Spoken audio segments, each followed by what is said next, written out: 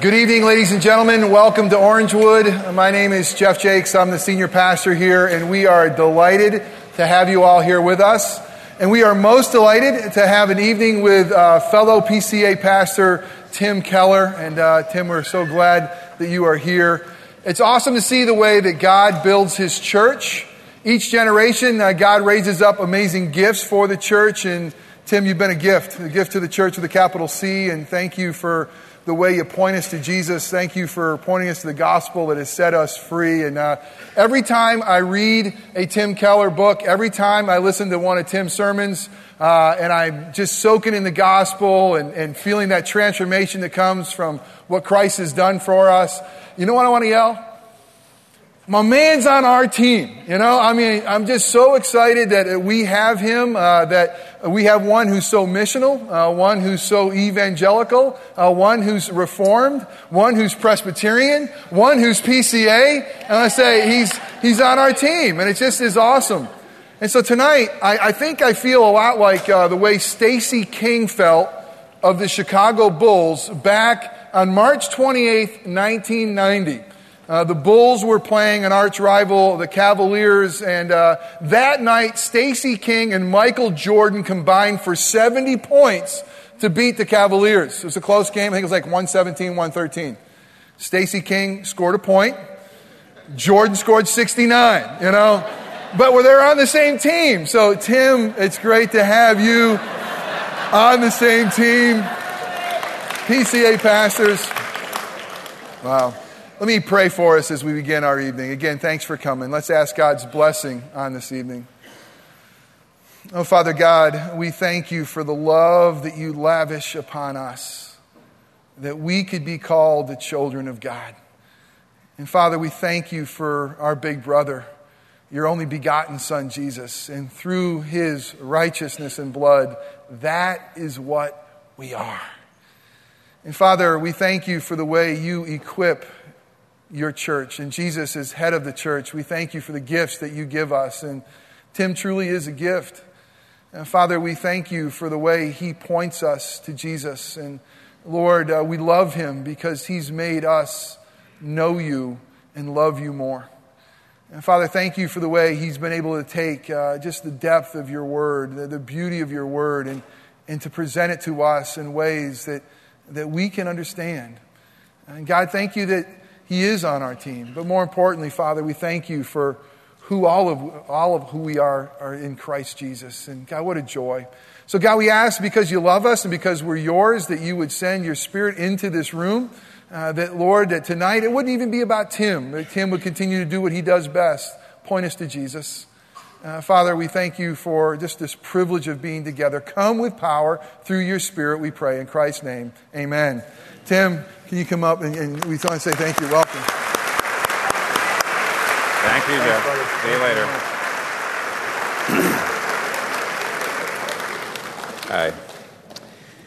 Hi. I wrote a book, and the occasion for my traveling this week and being here is because I wrote a book. The book is called King's Cross. It's turning a series of sermons I did on the Gospel of Mark into a book, which gives us the life of Jesus. Now, whenever you write a book, people are always asking, why did you write that particular book? And there's actually a lot of great answers. It's an easy question to field.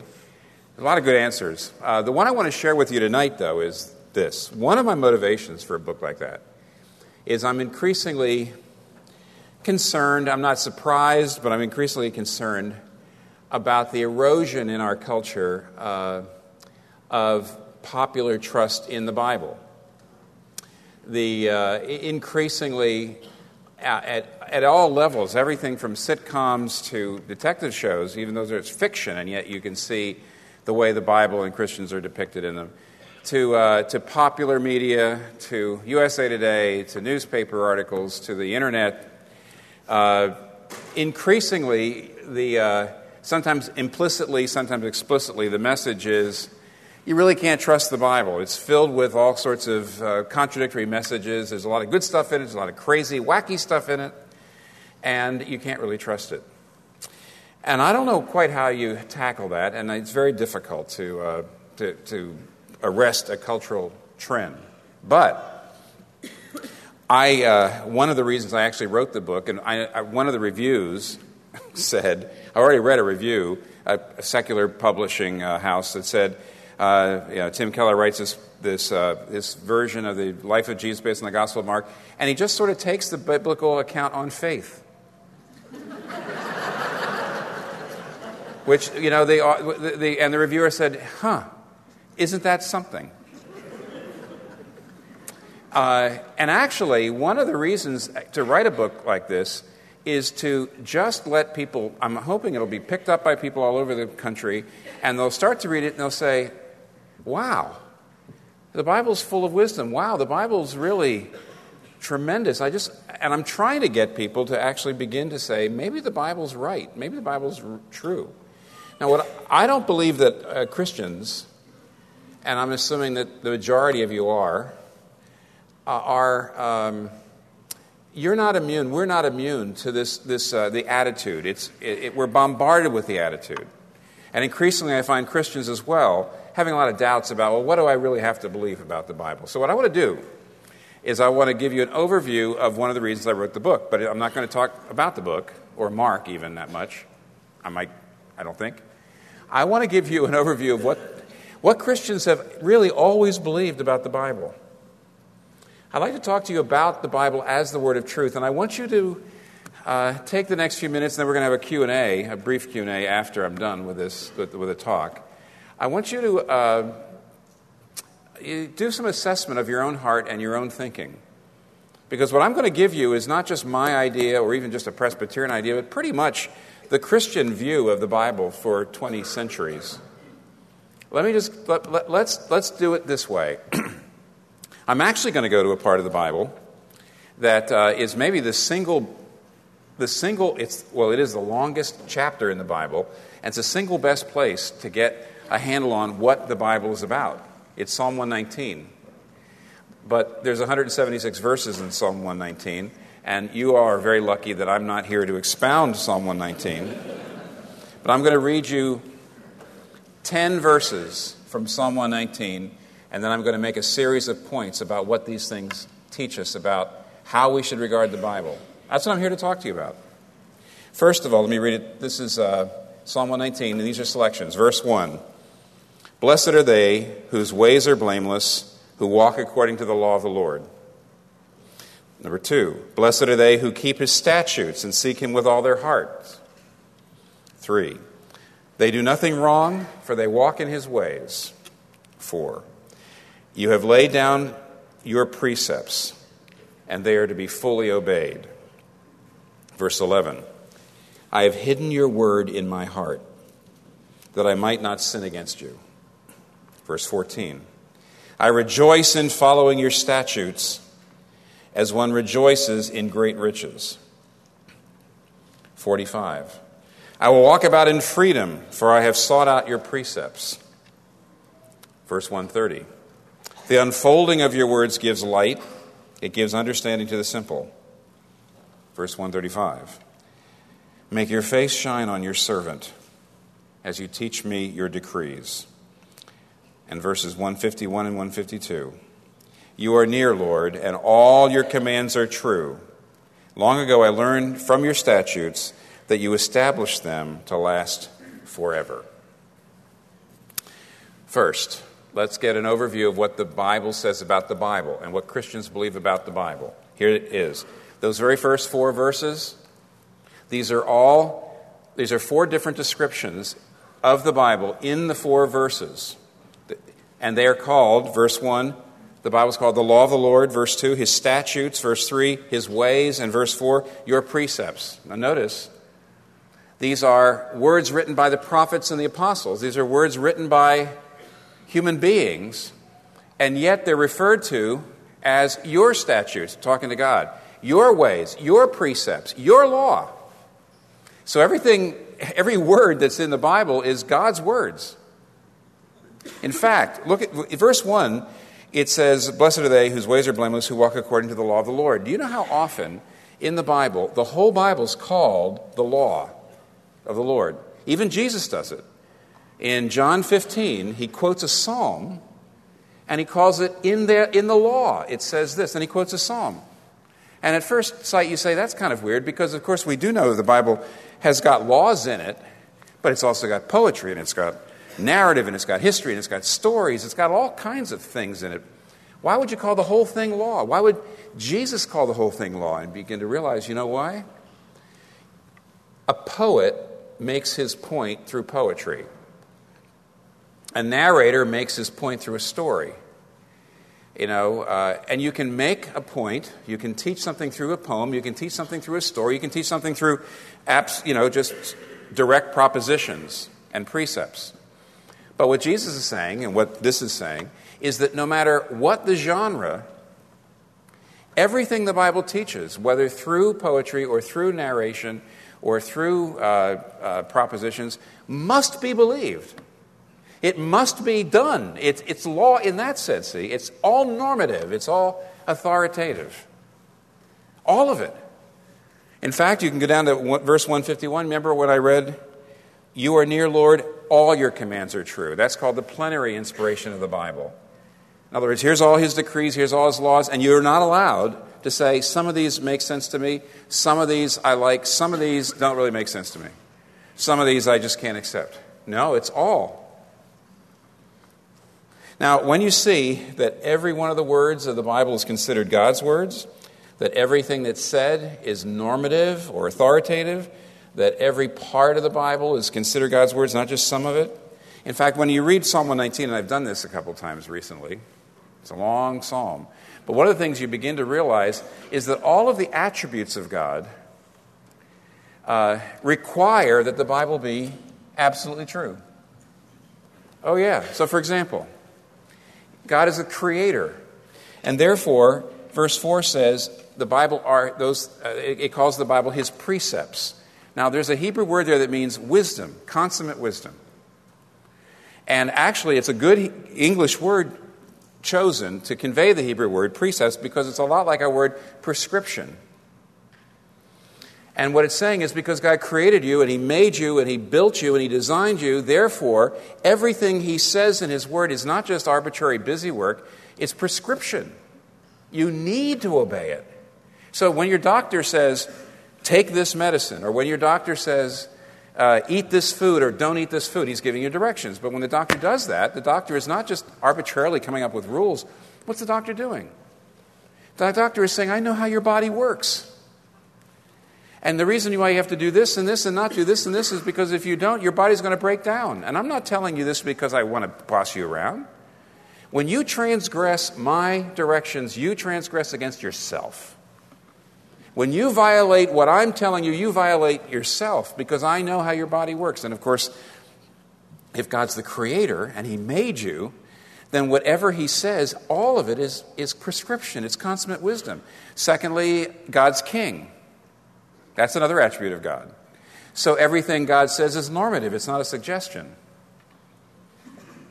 Thirdly, God is holy and righteous. That means everything God says is accurate to reality. Or, here's another attribute of God. God is sovereign. That means he's in charge of every little thing that happens. Every circumstance of life. Everything that's ever happened to you is part of his plan. He's sovereign. And what that means is the people that he's chosen to write the scriptures have been prepared perfectly to write every word exactly the way God wants it to be, so the words that person writes are actually God's words. So 2 Peter 1, no prophecy ever came about by the prophet's own interpretation. For prophecy never had its origin in the will of man, but men spoke from God as they were carried along by the Holy Spirit. Now, that's my first point. The Bible is God's word of truth. Every attribute of God demands that when he inspires people to write the Bible, it is seen as all truth, nothing but the truth, authoritative truth, consummate wisdom. But do you realize that we're being bombarded in our culture with a very different view of truth? In our culture, truth is considered a subjective inner thing which you discover and then is relative to you. not an objective outward thing that you submit to and it's true for everybody. Hear that? The culture says it's a subjective inner thing that you discover and then it's relative only to you. It's your truth only. As opposed to the normal idea, which is truth is an objective outward reality which you submit to, and then it's true for everybody.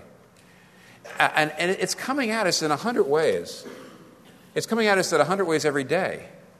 My wife gave me an example. I was trying to say, you can see it everywhere, almost everywhere. The move toward the idea that truth is a subjective inner thing that is just for you. My wife has watched at least 3 or 4 times every episode of all 7 seasons of Buffy the Vampire Slayer.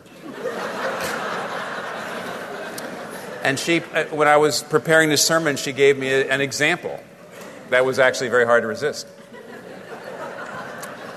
I tried, but it was very hard to resist. And she says in the beginning of the series, the traditional way to deal with a vampire was the way that Buffy and company did it. And one of the traditional ways is you get out a silver cross. And then the vampire goes, and then if you're lucky enough to actually touch him with a cross, very often, he burns. And I've done it 100 times. I hope you have too. And so why is the cross a powerful way to fight a vampire? The traditional answer was because it focuses the power of an objective reality on the vampire. It represents a truth, the Jesus, God, and it takes an objective reality to focus on the vampire. And Kathy says, but around the middle of the series, increasingly, if you wanted to fight a vampire, you didn't need a cross. You needed any kind of religious relic or from any religion at all, as long as it would work. And I said to Kathy, you mean the vampires were getting diversity training? Is that, And she says, no, the explanation was what made a religious object helpful in fighting a vampire is it's something that you believed in. And if you believed in it, then it helped you focus your inner power against the vampire to fight him. Utter change. Why? Well, of course, because the older approach, even though it's been there for 100 years, the vampire stories, the older approach doesn't fit the culture. The idea that a cross would, and only a cross would destroy a vampire, that's so exclusive. It just doesn't fit. Do you realize how many thousands of ways this is coming through to us? But look, Eastern religions believe in God, but a kind of impersonal force, right? Hinduism, Buddhism, Eastern religions believe in a God, but they believe in a kind of impersonal force. Just out there, not a person. Western religions, like the Greeks, the Romans, the Norse, the Europeans, they had personal gods, remember, like Zeus and all that, but they weren't perfect. They weren't infinite. They made mistakes. They did stupid things. So Western gods were personal but not infinite, and Eastern gods were infinite but not personal. But those who believe in the Bible, we have a God who's absolutely personal and absolutely infinite. And because he's personal, he talks. Because he's personal, he produces words. But because he's infinite, those words are perfect. They have to be perfect. They're normative. They're authoritative. They can't be dismissed. They have objective power. You can't resist them. They should be submitted to. So that's the truth that God gives us. Now, secondly, in these verses, I'd like to talk about the things that the truth can do for you if you're willing to embrace it. If you're willing to embrace the Bible as God's authoritative, absolute, infallible truth, there are many great things that come to you, according to Psalm 119. In fact, I would say, as an individual or better, as a group, sometime go through all 176 verses. All you have to do is put aside a week or two.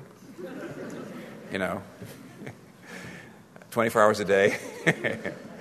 And look at everything that psalm tells you are that the truth will bring, all the benefits the truth will bring to you if you receive it. But let me just give you 3. I actually read them, and let me just 3. If you really are willing to accept in this time and place an infallible, authoritative, verbal, propositional body of truth, the Bible, here's 3 wonderful benefits. It can free you. I'll just name them and then I'll go through them. It can free you to think independently. It can fortify you to act decisively. And can enable you to know God experientially. Okay, first, it can actually free you to think independently. That sounds weird to modern people. Verse 45, I read it. It says, I will walk around in freedom, for I have sought out thy precepts. Isn't that kind of crazy for modern people? Because I'm obeying, because I'm submitting to God's precepts, I'm free. And we all say, huh? Wait a minute. How could you be getting more free because you're submitting to the Word of God? Well, you know this word statutes. Long ago I learned from your statutes that you established them to last forever. That's a Hebrew word that means permanent. Statutes is permanent. And that's, again, a good English word to convey the Hebrew word because it sounds like what? What does statutes sound like? Statue, right? Don't let a statue fall on you. It's very, very heavy. It's lasting. I always say to our artists in New York City, if you want to make sure that, if you want to have a chance that 2,000 years from now people will still be looking at your art, better make statues. I mean, they're still around. They last. And the idea behind calling the Word of God a statute is that it is not for one time and place. It is permanently relevant. Long ago I learned from your statutes, you established them to last forever. They're not just for one time and place. They're for all times and all places. Now, I know to some degree in Florida, and I know probably to a slightly greater degree in New York City, people say this. They say some parts of the Bible I think are wise and good, but there's lots in the Bible that now we can't accept anymore as contemporary people. There are things in the Bible that are regressive, wrong, in fact, some things that are absolutely offensive. So some parts of the Bible I like, and some parts of the Bible I find offensive, and I just can't accept. Now, when people say that, I always respond in 2 ways. I always say 2 things. The first is I say, aha, for a moment, let's imagine that maybe the Bible is the Word of God. Grant this for argument's sake, that the Bible is the Word of God. And if the Bible is from God, then it will not be the product of any one culture or century, right? It wouldn't be the product of any one culture or time. And therefore, it would contradict every culture and every time, every cultural moment somewhere. It would have to. So when you take the Bible to the Middle East and you show them the Bible, they love what the Bible says about family, and they love what the Bible says about sex, but they cannot take, because they're an honor and shame culture. They're an honor and shame culture. They can't take what the Bible says about turning the other cheek and forgiving and loving your enemy. That's just nuts to them, because it's an honor and shame culture. They like what it says about family and sex, but not about loving your enemy and all that. Take the Bible into the middle of Manhattan, where I am, and set it down, and they love what it says about loving your enemies and, nonviolence and all that stuff. And when they look at, because they're an individualistic culture, a highly individualistic culture, where my individual consciousness rules, the idea, what the Bible says about sex is crazy to them. Now what it says about enemies, what it says about sex. And so what I always say is, but get this. If the Bible were the truth from God, it would have to offend your cultural sensibilities somewhere. And it does. Everybody's. I just show them. It just offends you in different places depending on the culture. And therefore, the fact that you are offended by the Bible is nothing but one piece of evidence that it's true. If God really had given us truth, you'd have to be offended at some point. So the fact that you're offended and you're saying this can't be the word of truth just shows an inconsistency. It has to be offensive somewhere if it is the word of truth. So go back and look again. It's the first thing I say. The second thing I say is this. Do you know what an incredible resource it is to have an infallible, authoritative Bible to actually think outside the cultural box? Do you know how hard it is to think outside of your time and place? Have you ever seen The Merchant of Venice? Great play. Shakespeare, great man. And yet, no matter how you spin it, anti-Semitic. Basically, It traffics in a kind of racial stereotypes that at his time and place, everybody accepted. And he wasn't able to escape. And because he wasn't able to escape, we say, oh, well, he's a great man, but he was a man of his time. He couldn't think outside the box. Do you think you can? Do you think you are right now? Do you realize, and some of you it's already happened, but 50 or 60, listen, if you're a young person, I'm especially talking to you, 50 or 60 years from now, your great-grandchildren are going to think half of the things that you believe right now and all your friends believe and all the smart people you know believe. Your great-grandchildren are going to be embarrassed.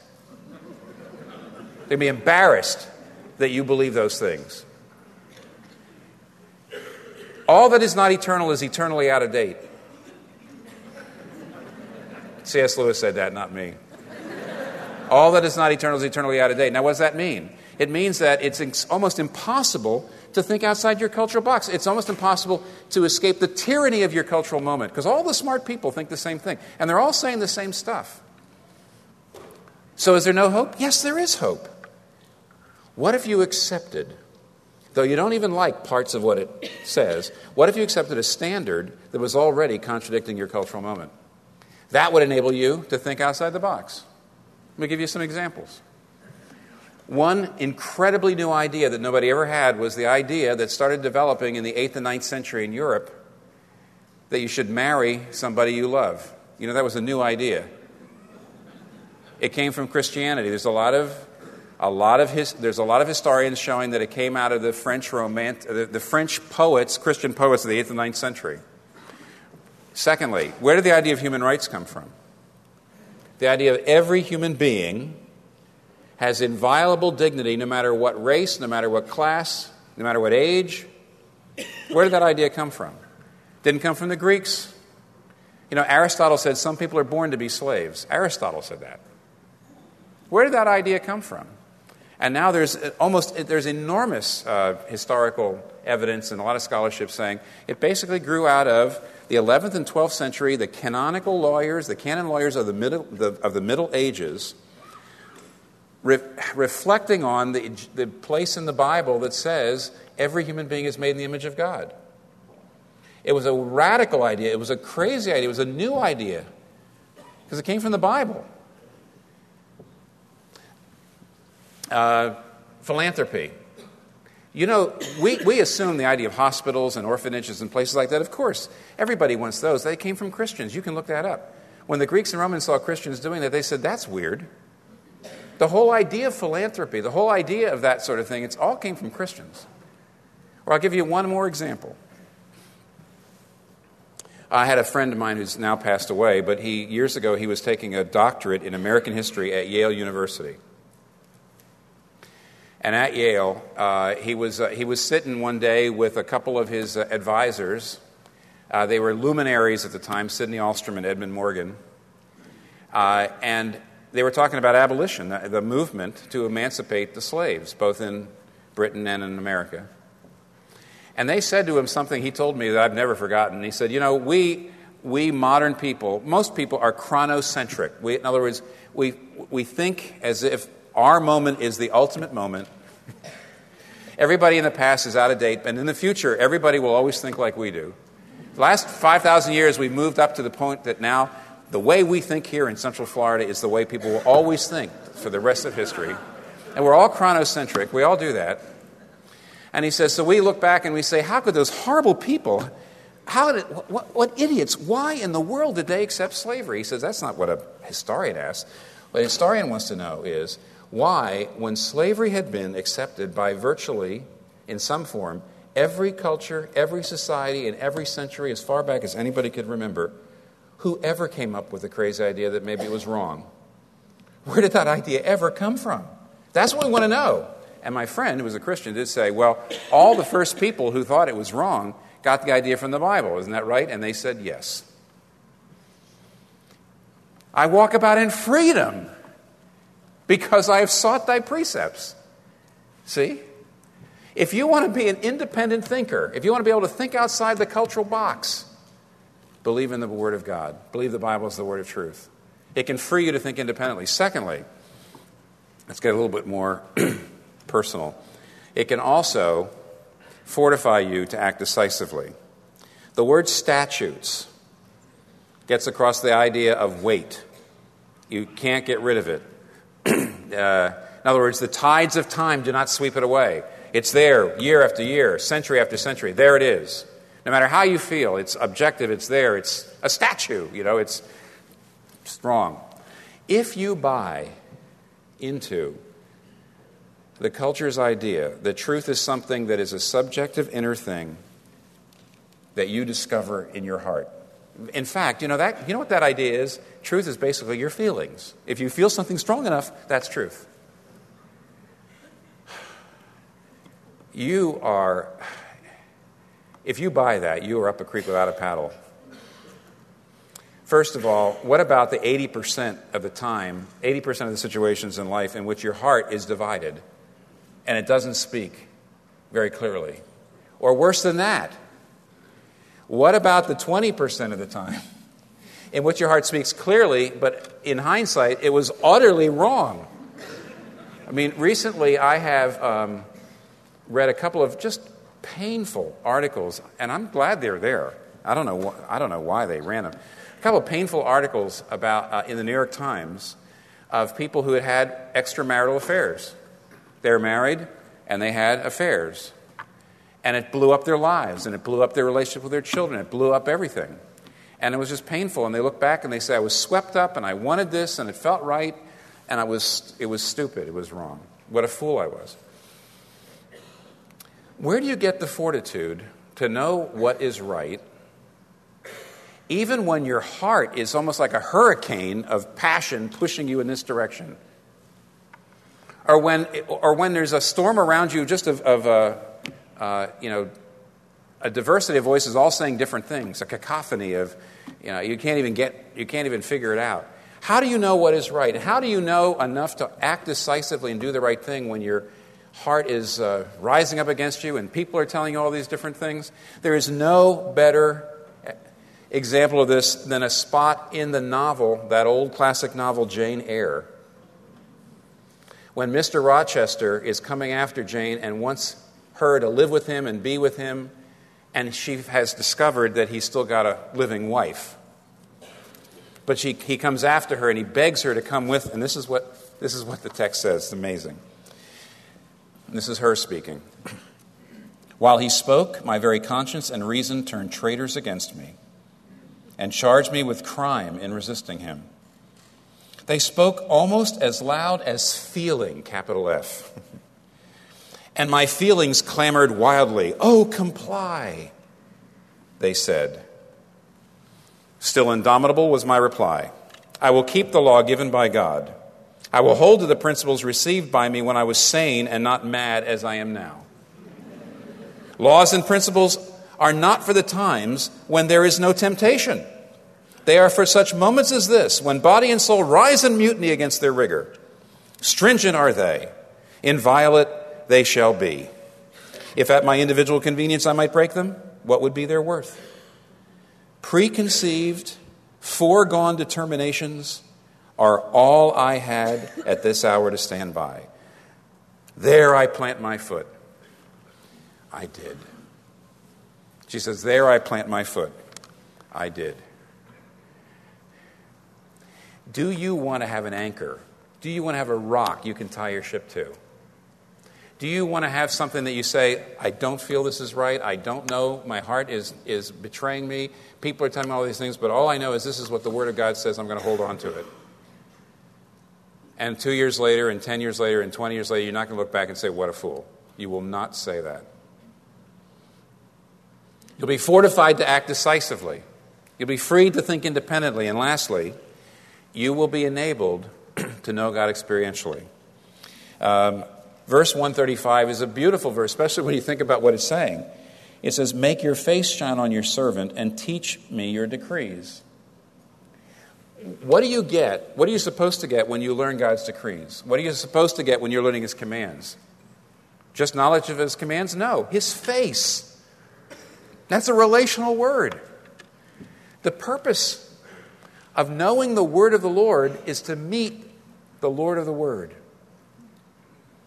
If you stop at information, you do need to know, you do need to know about Noah's flood. You do need to know about Abraham and Isaac. You need to know all those things, but you don't stop there. The purpose is not just to know about the decrees and the commands and the facts, but to see his face, to know him personally. And I would like to argue that this text is indicating that you actually can't have a warm, intimate, spiritually real love relationship with God unless you believe in an infallible, authoritative Bible. And here's why. What I often say to people is, very often people say, I believe in God, I just can't believe everything in the Bible. I say, what things don't you like? Well, I don't believe this and this. I believe in a God like this, and I can believe this, but I can't believe that. I said, let me ask you a question. How can your God contradict you? How can your God argue with you? When I have a relationship with my computer that is as it ought to be, it does what I program it to do. That's what computers are supposed to do. They don't often do it, but that's what they're supposed to do. You program the computer to do what you want it to do. But when I have a relationship with a person, and I don't just mean my wife, it's also, obviously that one too, but friends, any personal relationship with a person, not a computer, you fight. Because the person isn't a computer. The person has his or her own will, his or her own ideas, his or her own mind and will and heart. And so if you're in a close personal relationship with somebody and you absolutely never disagree at all, one of you is playing computer and one of you is playing programmer. In other words, one of you is walking all over the other one, or one of you is just hiding. So what I say is, you want a personal relationship with God? You must never say, I believe in a God like this, but I can't believe in this part of the Bible. I can believe this. Dietrich Bonhoeffer at one point says this: if it is I who say where God will be, I will always find there a false God, a God who in some way corresponds to me, who fits my nature, who is agreeable to me. You hear what he's saying? When you say, I can't believe everything in the Bible, what you're doing is you're creating your own God. A God that's agreeable to you. And guess what? It's just you. No wonder he never talks back to you. It's just you. You got a cardboard God. You got a cartoon God. You got a one-dimensional God. You got a computer God. You don't have a personal relationship because you don't have any way for God to argue with you or to tell you something you don't want to hear. Sometimes you don't want to hear that you're loved. But if you accept the Bible because it's the Bible, you can hear him say, I love you. Sometimes you don't want to hear that you're a sinner in a particular way. But if you accept what the Bible says, accept the Bible as the Word of God, then you can hear him say things that you don't want to hear, and then you're in a personal relationship. And I don't know how you can know him experientially and know him personally and have a real God unless you accept an authoritative, infallible Scripture. So there's the truth. There's God's truth that he gives us in the Word of God. And there are some of the incredible benefits, and that's not all. There's a lot more if you embrace the truth. Now, do you want those benefits in your life? Do you want to be an independent thinker? Do you want to be a decisive actor? Do you want to be a lover of God, a person who knows him? Then you have to treat the Bible in a certain way. So we're not done yet. Here's God's word of truth. Here's the things that the truth can do in your life. Now I'd like to show you how you have to treat the Bible in order to get those benefits in your life. And there's three things that the text tells us that I pulled out. You have to unfold the Bible, you have to hide the Bible in your heart, and you have to rejoice in it as in great riches. All three. Because if you're actually saying, I don't really have a lot of the benefits that you just went through in my life, even though I believe in the Bible, it's not enough to believe in the Bible. You got to unfold it, you got to hide it, and you got to rejoice in it. Here they are. Number one, the unfolding of your word gives light. Now, if something... Here's my notes. They're folded. They are of no benefit to me. Of no benefit. I have to open them up. If something's folded, you can't really see what's in it. You can't really see what it says. you really can't see it. You get some idea from its unfolded nature. I mean, it's folded nature, but you have to unfold it to really understand it. What is that saying? We believe, the Christian churches have always believed, that the Bible, in its basic teaching, is clear enough for a child to understand. But huge parts of the Bible, an awful lot of the Bible, have depths. It has depths to it. Many parts of the Bible have depths to them that will only be plumbed if you are very disciplined and very patient. Unfolding means disciplined, patient, sustained reflection, meditation, and thinking. Let me give you an example. Years ago, when I was a fairly new Christian, I went to a camp, Christian camp, and there was a woman there who was trying to teach us how to study the Bible. And at one point, she gave us an exercise that actually has changed my life. I wouldn't be here. I wouldn't be a preacher if it wasn't for this. She said, I'm going to give you one verse. And I remember the verse, of course. It was Mark chapter 1, verse 17. Jesus said, follow me, and I will make you to become fishers of men. She says, I want each of you now to take 30 minutes all by yourselves, go find a spot out there, sit under a tree, 30 minutes, and I want you to study that verse for 30 minutes and not stop studying it for 30 minutes. And I want you to write down 50 things you see in that verse. And she says, you'll find it pretty hard, but I tell you, you must do it. And then come back and we'll share what we got. And it's true. We got out there, and after 5 minutes, you said, okay, that's it. I got it. But you had like four things that you think it taught. And then you'd hit a wall, but you had to keep on going because, there you were under the tree and there was nothing to do and everybody else was under their tree. So you pushed through, and then after you would suddenly see another 5 or 6 things, and then you were done. That was it. There's no more. 10 minutes.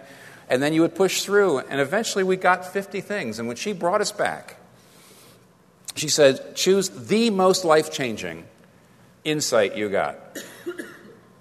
Just raise your hand and just share the most life-changing. And so we all shared it, and she put it up on the board. And then she turned around and said, now, exercise. How many of you found your most life-changing insight after 5 minutes? Raise your hand. No hands. 10 minutes. No hands. 15 minutes. A couple of hands. When's the last time you stared at a verse for even 15 minutes? One verse?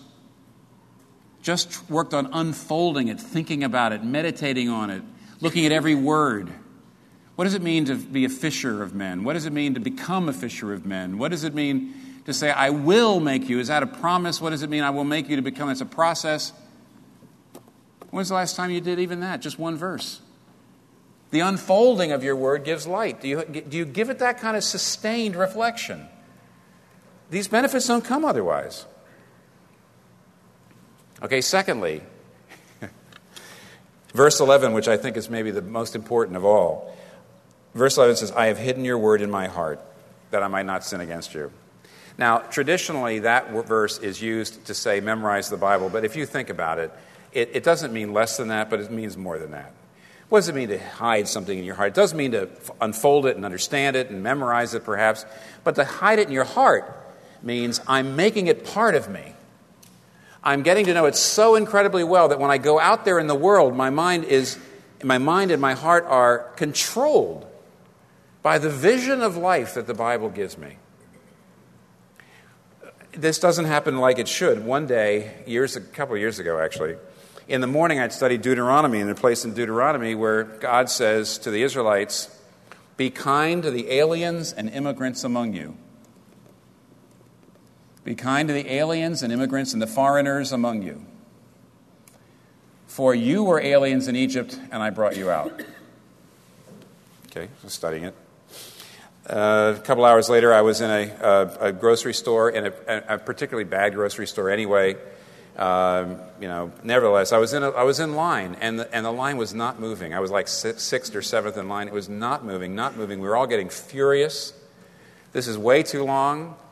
As we got up a little bit closer to the top, I was able to hear what was going on. The cashier was a woman whose English was so bad, she was making all kinds of mistakes and couldn't understand what was going on.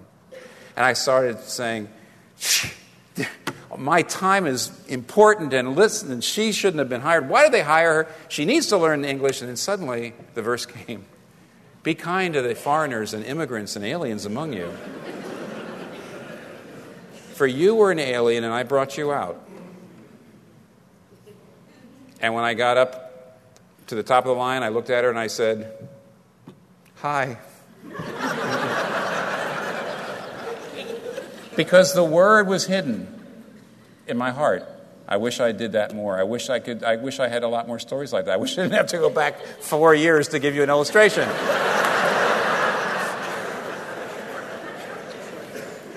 But do you? Do you? Does it? Think of the fights. Think of the words you say. Think of the attitudes. Think of how different it would be. The unfolding of your word gives light. And secondly, hide it in your heart. The third thing you've got to do, if you're going to have all these benefits, though, is rejoice as in great riches. And this is setting up a problem. It says, I rejoice in following your statutes as one rejoices in great riches. Now, did you hear what he said?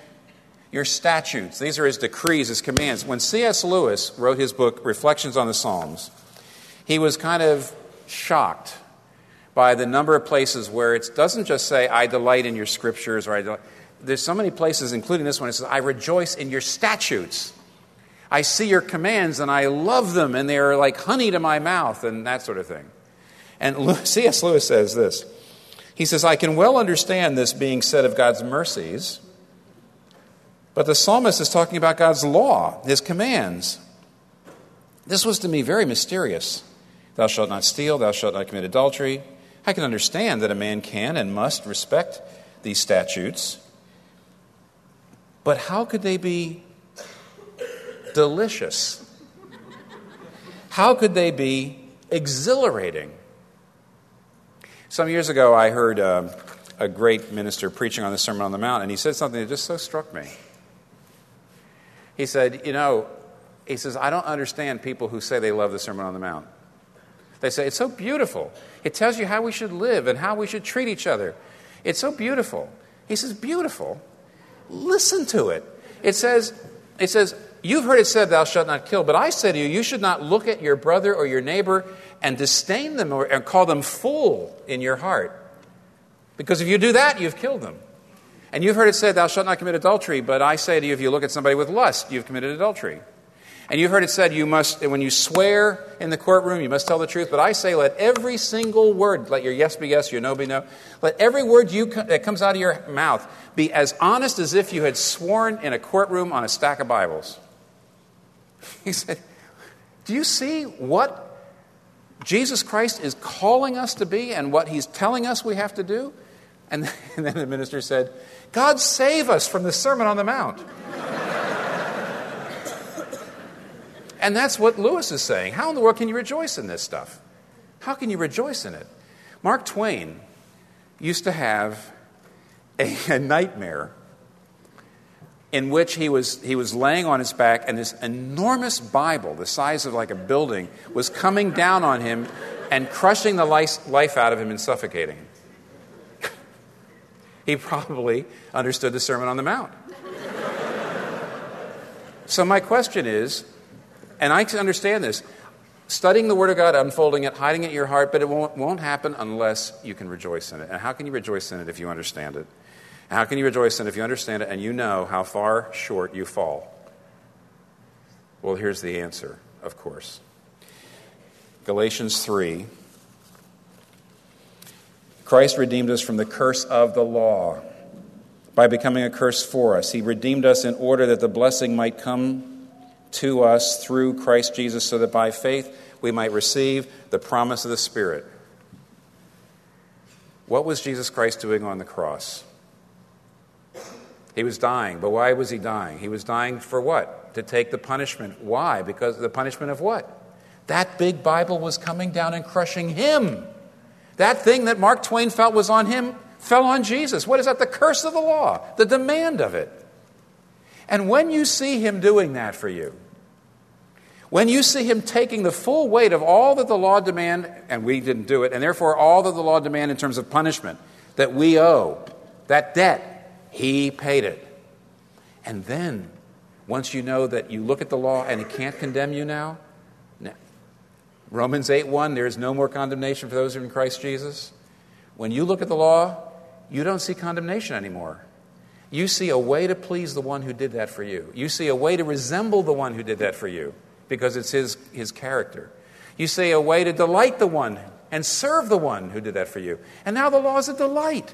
I look at the law and I say, this is now how Jesus Christ, because I'm in Jesus Christ, this is how God sees me. He sees me as perfect in Christ. He sees me as righteous in Christ. This is what Jesus Christ had to fulfill. And now that he did that, and now I'm perfect in him, in God's eyes, I now can go out there, and this is my way of finally becoming more like the Savior who did this for me. Now I can rejoice in his riches. And I'll tell you something. Not only is Jesus Christ the key to rejoicing in his riches, in fact, the only way you'll ever do it, but he's also the ultimate example of someone who hid the Scripture in his heart. There's 1,800 verses in which Jesus Christ speaks in the Bible. 10% of them are biblical quotes. 180 out of the 1,800. When you cut Jesus, he bled Scripture. He completely was saturated with Scripture. When the devil came after him 3 times, what did he say every time? Gegrapatai, it is written. Every time. See? When he's being assaulted and there's a storm around him, in the Garden of Gethsemane, and they're coming to take him, and everybody else is blowing they're losing their cool, and Peter pulls out a sword. Jesus says, put away your sword. I could have 12 legions of angels here just like that, but then how would the Scripture be fulfilled? At a time like that, he's thinking of Scripture. He's already bleeding, and he's got the cross on his back, and he's going along, and the women come up on the Via Dolorosa, and they're weeping, and he turns and says, don't weep for me, weep for yourselves. And he quotes Hosea to them. And when he's on the cross, what is my God, why hast thou forsaken me? That's quoting Scripture. It's Psalm 22. Hebrews 10 says about Jesus, when Christ came into the world, he said, I delight to do thy word, O Lord, thy law is in my heart. When somebody comes to me and says, I believe in Jesus, I believe in Jesus, but I can't accept everything in the Bible. What are you doing? What are you doing? The very foundation of his life was the Scripture. His power was from the Scripture. It was how he got through everything. It was the very foundation and center of his life was the trust in the truth of the Scripture. And for you to say, I believe in God, I believe in Christianity, I believe in Christ, but I don't believe everything in the Bible. You can say to me, come in Tim and stay out Keller, but I'm going to say, I'm confused. I come together. I'm a package. You can't say, come in Jesus, but not the Jesus that accepts the entire Bible as the living and abiding Word of God, the statutes, the decrees, the perfect, plenary, inspired, authoritative Word of God. The only Jesus that comes in is a Jesus who built his entire life on the Word of God, and because of that, you can rejoice in his riches, and you can hide the Scripture in your heart, and you can, therefore, have the motivation to unfold it, and then you can know some of the holiness, some of the joy, some of the knowledge of God, some of the power that Jesus Christ had. There's the truth. There's the benefits of the truth. There's what you have to do to get the benefits in your life, and there's the one who will enable you to do it, Jesus Christ. Let me pray briefly, and then we're going to have some questions and answers here. Our Father, we're talking about the Scripture, the Word of God, and we live actually at a time and a place where there's a tremendous amount of disdain of the Word of God. There's an awful lot of ways in which our culture is working against our ability to hold fast to it. In some ways, it's almost easier to believe in the Bible in a pre-Christian culture, oh Lord, where most people don't know what's in it. We live in a post-Christian culture where so many people look in it and make fun of it and ridicule it. And Father, we pray that you would help us to look at your Son, who not only died so that we can rejoice in the law now, but also showed us what it's like to live a life that's built completely on the Word of God. And therefore he had a freedom, and therefore he had a strength, and therefore he had a knowledge of you. And we want that. So give it to us. It'll glorify you if you do. Give it to us through Jesus. In his name we pray. Amen. Okay, so let's do it.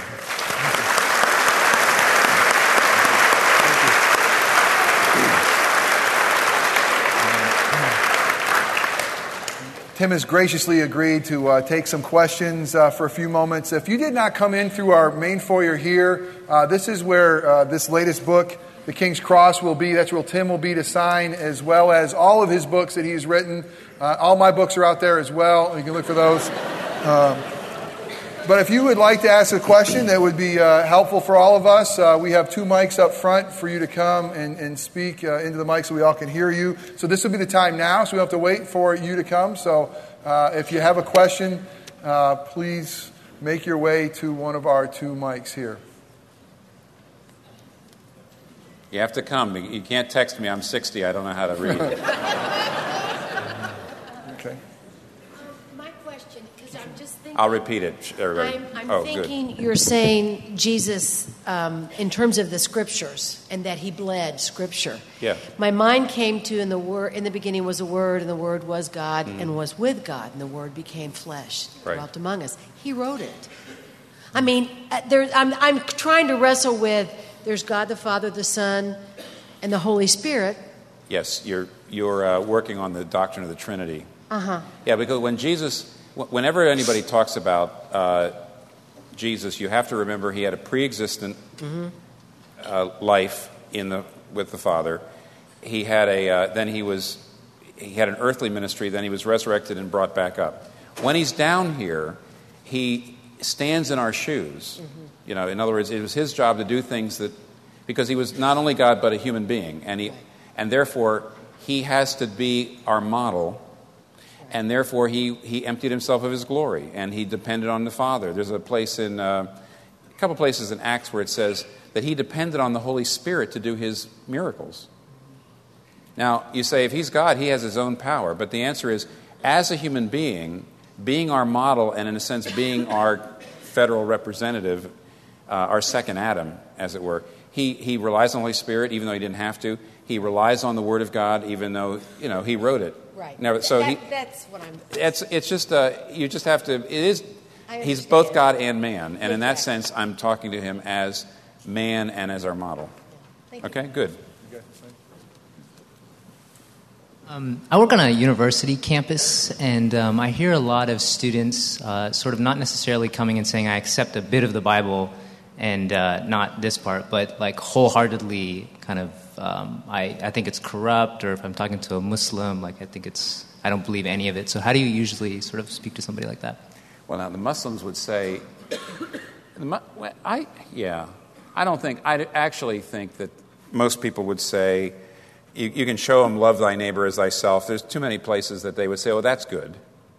Muslims, too, they believe it was corrupt, especially they don't believe what the Gospels tell about Jesus. They don't believe he's the Son of God or any of that.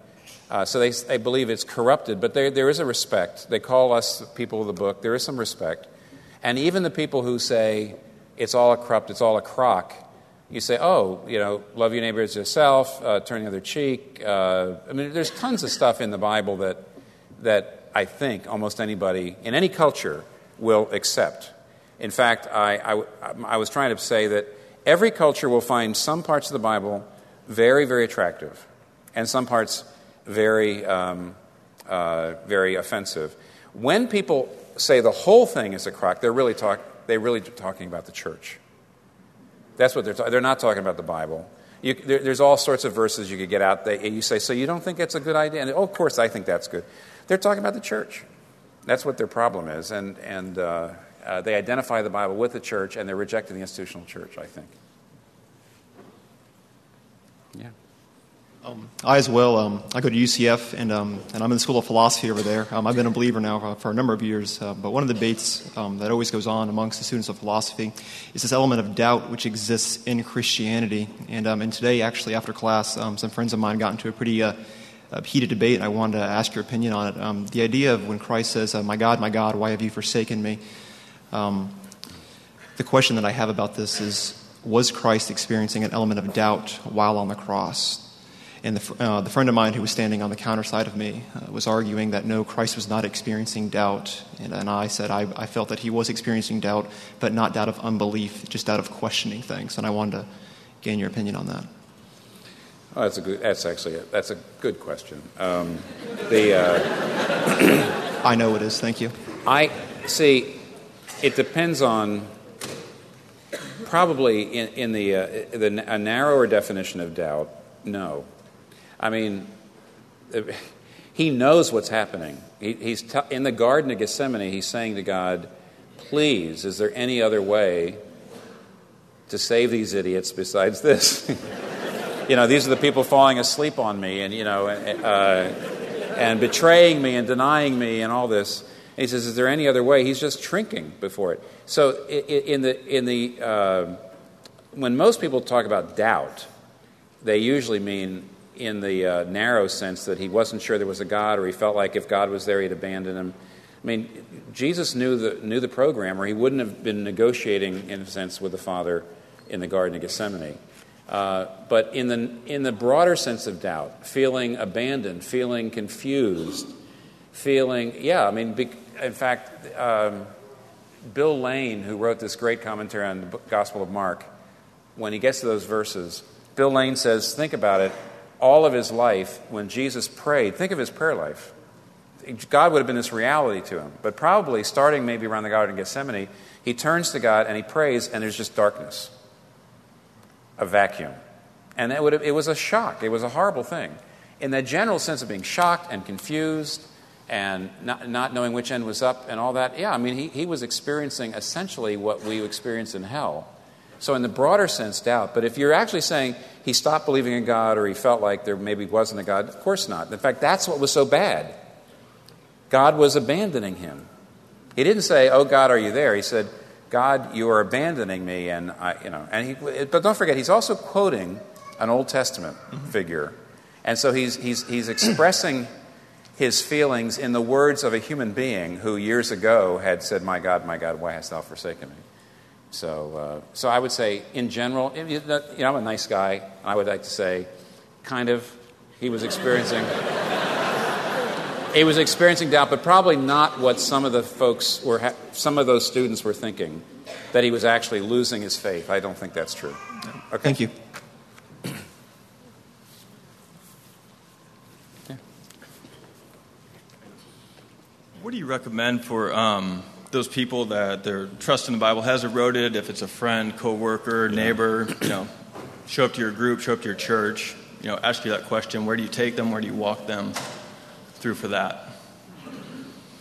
That's great. Listen, pastorally, you have to be. There's several ways to go. Sometimes the loss of faith. Here we are back to doubt. Sometimes the loss of faith is really an intellectual thing. If you, let's just say, the person might have grown up with a fairly naive understanding of the Bible and was never given a lot of help in answering there are problems. I mean, people can suddenly say, look, this verse says this verse says this, it looks like a contradiction. There's a lot of those, there's at least 100 of them, which seem to be apparent contradiction. So if the person had a kind of naive belief, or, by the way, I would be careful here, sometimes you grow up with a belief in the Bible and let me give you an example. Let's just say you grew up in a church that absolutely believes in a particular view of the end times, and that people are going to be taken away, and then for 7 years, and this is going to happen, and for 10 years. In other words, it's all taught, and they come out and they begin to realize that some of the views that they were taught as kids growing up aren't true. But then that makes them question everything. So there are, and I would call those real intellectual issues. But a lot of people, the doubts aren't that intellectual, and you have to be very careful that they may come from things going on in their lives. I'll give you an example, and please listen. Don't do this at home. What I'm about to tell you, please don't do this. I know this sounds really radical, but I was talking.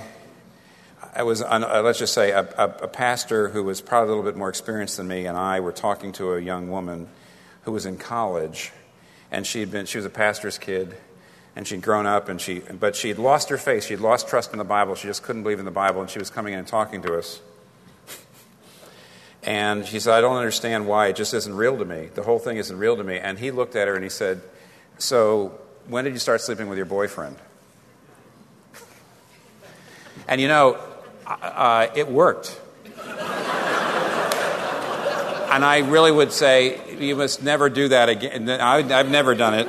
But what came out after about an hour was she started to see, I guess come to think of it, that's when God started to get pretty unreal to me because my conscience was killing me. And then what you want to do, there's two things you can do.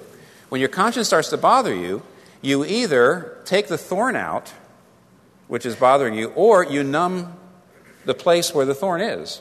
And to numb the place where the thorn is, you start to argue yourself, say, it's narrow-minded to consider this wrong. So you have to weaken your understanding of the Bible. And that's only one example of the complex reasons why people start doubting the Bible. So there isn't just here's the book to have them read, or here's the course. Just be sensitive. Okay, there's a lot of paths to doubting the Bible. Okay, a couple ideas. You're the guy. That's it. I don't know. Anybody else? Honestly, next time I'll do I'll bring myself on. Oh, here we go. This is a very broad question, but sometimes when engaging, especially a non-believer, it's hard for me to know exactly when do you let go of the attempt. I know that you need to pray through it, and I know that everybody is different, and some people don't believe because of a personal experience or a personal wrong, and there's lots of possibilities there. But I'm wondering if, in general, when do you know just to do you have any particular... sometimes I just don't know when to stop. I love the person or whatever. What issues are you talking with them about? I mean, things in the Bible, like they don't believe things in the Bible?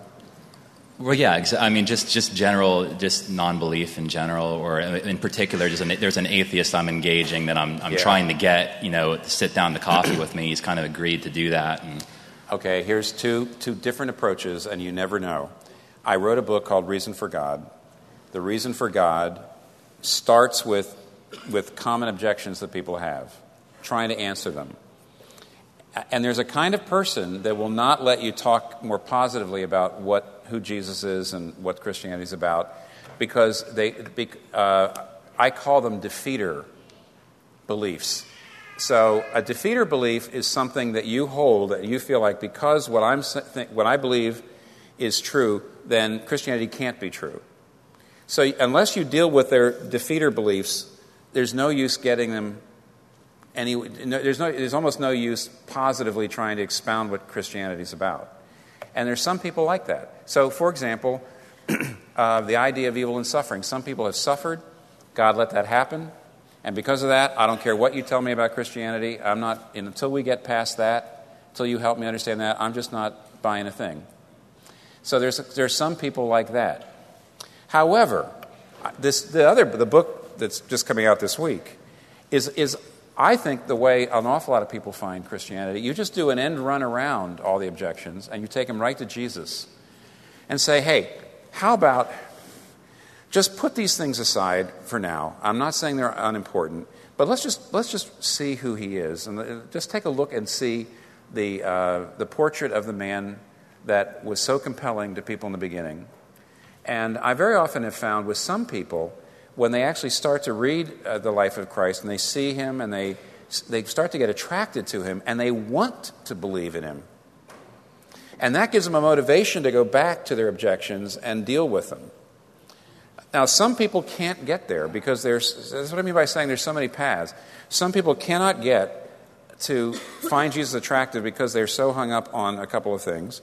Other people, you ask them, please come around and let's just take a look at him. And that's the reason why it could be that the right thing to do with your friends is not do my Reason for God book and take them through all the intellectual, philosophical issues and how do we know there's a God, but actually expose them to the life of Jesus and say, what did you think of that?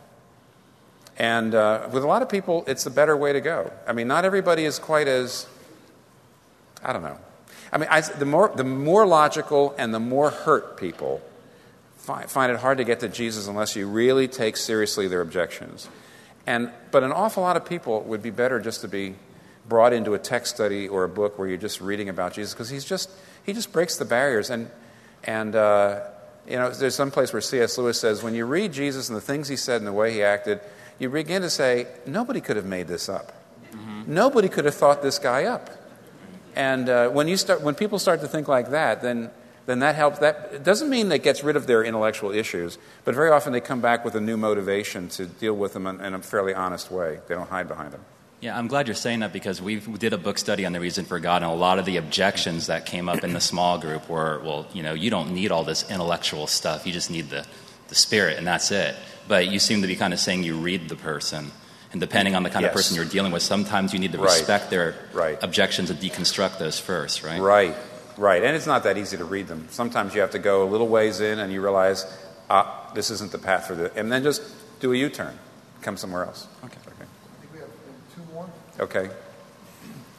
Maybe 3. Okay. 2 more. Okay. Earlier in your presentation, you had dichotomized truth. One as being subjective and inner feeling that does it agree with your sentiments, or a truth as objective, that which you submit to. Do you believe that there is a degree that truth is relative, and if so, how so, and to what degree? Do I believe that truth is to a degree relative? Relative to what now? Well, it sounded almost as though any type of relativity, if truth were to be attached to it, was almost, that is to be shunned. Truth is only that which you can then submit to. In one sense, I guess, part of my thinking has certainly been tweaked by one of my professors who had a tri-perspectival, and therefore there was a normative, a situational, a historical model, and I'd be interested to know kind of your interaction with that. I'd be fine with that. I do think what I said is a general statement. But look, for example, there are some things in the Bible that are obsolete because Christ came along and fulfilled them. Mm-hmm. So you could say that all the clean laws of the Old Testament, all the dietary laws and all that stuff, that they're gone. And they no longer are binding. So there's big parts of the Bible that are no longer binding on us. I would rather say that Christ has fulfilled them, so now we're clean in Him, and therefore He fulfills those laws rather than He's abrogated them. And yet, you'd have to say that those laws were historically relative, right? In other words, history changes the way in which we relate to them. So, after I say truth is objective, and the Bible's objective, then as soon as you start to say, does that mean that every part of the Bible's, we relate to every part of the Bible? No, I have to relate to it through Jesus. And so there is a sense in which it's relative to history and to culture. Also, for example, in the Old Testament, the gleaning laws. Let me give you another example, not of truth that is relative to where you stand in redemptive history. Redemptive history is before Christ, after Christ. So sometimes truth is affected by where you stand in relation to Christ. Here's another one, the gleaning laws. Gleaning laws were that if you were a landowner, you could not take all the profits out of your, you couldn't take everything out of your land. You had to leave some of the produce in it so that the poor could come and take it for themselves. You weren't allowed to take every bit out, put all the profit in your coffers, and then charity to the poor. You had to actually you had to limit your profit taking. Now that's it's an agrarian culture, a pre-urban culture. How do we relate to that now? And that's where this idea of normative, situational, existential works. Mm-hmm. And I don't want to explain that to you. Please don't even ask me, because I may get it wrong. In other words, that you would say, in one sense, because we are in an urban culture, we're not farmers, that's no longer true. Obviously we can't go out to all the Christian farmers and say, hey, you got to be doing gleaning, because nobody's going to come. Because it's not part of the culture anymore. But isn't there some other way in which we ought to be careful about about limiting our profit taking and making sure that our employees are paid a lot, and making sure there's other ways in which we do community service. Yeah, so as soon as you back me into a corner, there's ways in which we could say the truths of the Bible are relative to culture and relative to history, but not in the essence. In other words, how we relate to them, how they come to us, yes. Good. Okay, one more. Right. I appreciated your comments just about the tension that us as selfish people, that the loving of the law that it's talked about in Psalm 119, and that just made me think about a pairing of two words that you see in the Old Testament where it talks about the law, and it pairs the word covenant and law together. And your comments about one of the verses in Psalm 119 about building that relationship with God. And I was just wanted to find out your thoughts about where you see the words covenant law together, and I think especially the books of the law, and how that kind of relates to some of the comments you made to Psalm 119. Okay, well you get the prize for the question that could produce the longest answer, but it won't be. It won't. It won't. You could get the prize, but you won't. The reason it's a very fruitful question, if I'm smart enough to answer it right, is in the Bible, the word covenant is a very rich word, and I'll give you a definition that I like to use. A covenant relationship, when people are in a covenant, there's a vow, there's an oath, there are rules, there are with stipulations, which is what the law is, because a covenant law means these are the rules that govern the relationship. You agree to do this, you agree to do this, God says I'll do this, you servants of God do this. So the covenant has got vows, it's got commands, it's got law, and yet it's all about a relationship. The whole purpose of the law is to have the relationship. So I like to say what's beautiful about covenant is something that actually, again, in our culture we don't really understand. It is, on the one hand, covenant is a relationship far more intimate than a mere emotional bond, and far more binding than a mere emotional relationship, and far more intimate than a mere contractual relationship. You understand? In other words, a covenant relationship was not just a business relationship. Right now you sign a contract, okay, I do this, you do that. This is a relationship that is far more, I'll say it again to make sure because I got it wrong the first time. It is far more intimate than a contractual relationship, far more binding than a mere emotional relationship, and therefore it's an incredible blend of law and love. We actually say, think of how marriage should work. You should be more intimate and more vulnerable because it's legal. Because you've got a little more certainty that the person's not going to walk the first time you have an argument. In other words, the law makes it possible to be more vulnerable. And that's one of the very few places where you see that in our culture. In our culture, you either have an emotional relationship in which I'm free to go when it no longer fulfills me, or you have contractual relationships. But the covenant in the Bible was this wonderful blend of law and love, and showed that in the end, the law is supposed to be so that we have a relationship with God that we want. And it's a very, very fruitful word for understanding law in a non-legalistic way. Okay, I'm going to turn it back over to Thank you, Jeff. thank you, Okay. thank you. Thanks again. Very good. Let's get praying. We'll go.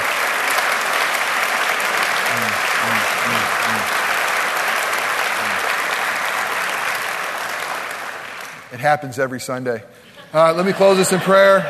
And then I'm going to walk Tim out here. He'll be available for book signing. Again, thank you so much for coming out. Let's close the evening in prayer. Father God, thank you that you, triune God, are the wonderful counselor. Thank you that you are mighty God. Thank you that you are Emmanuel, God with us.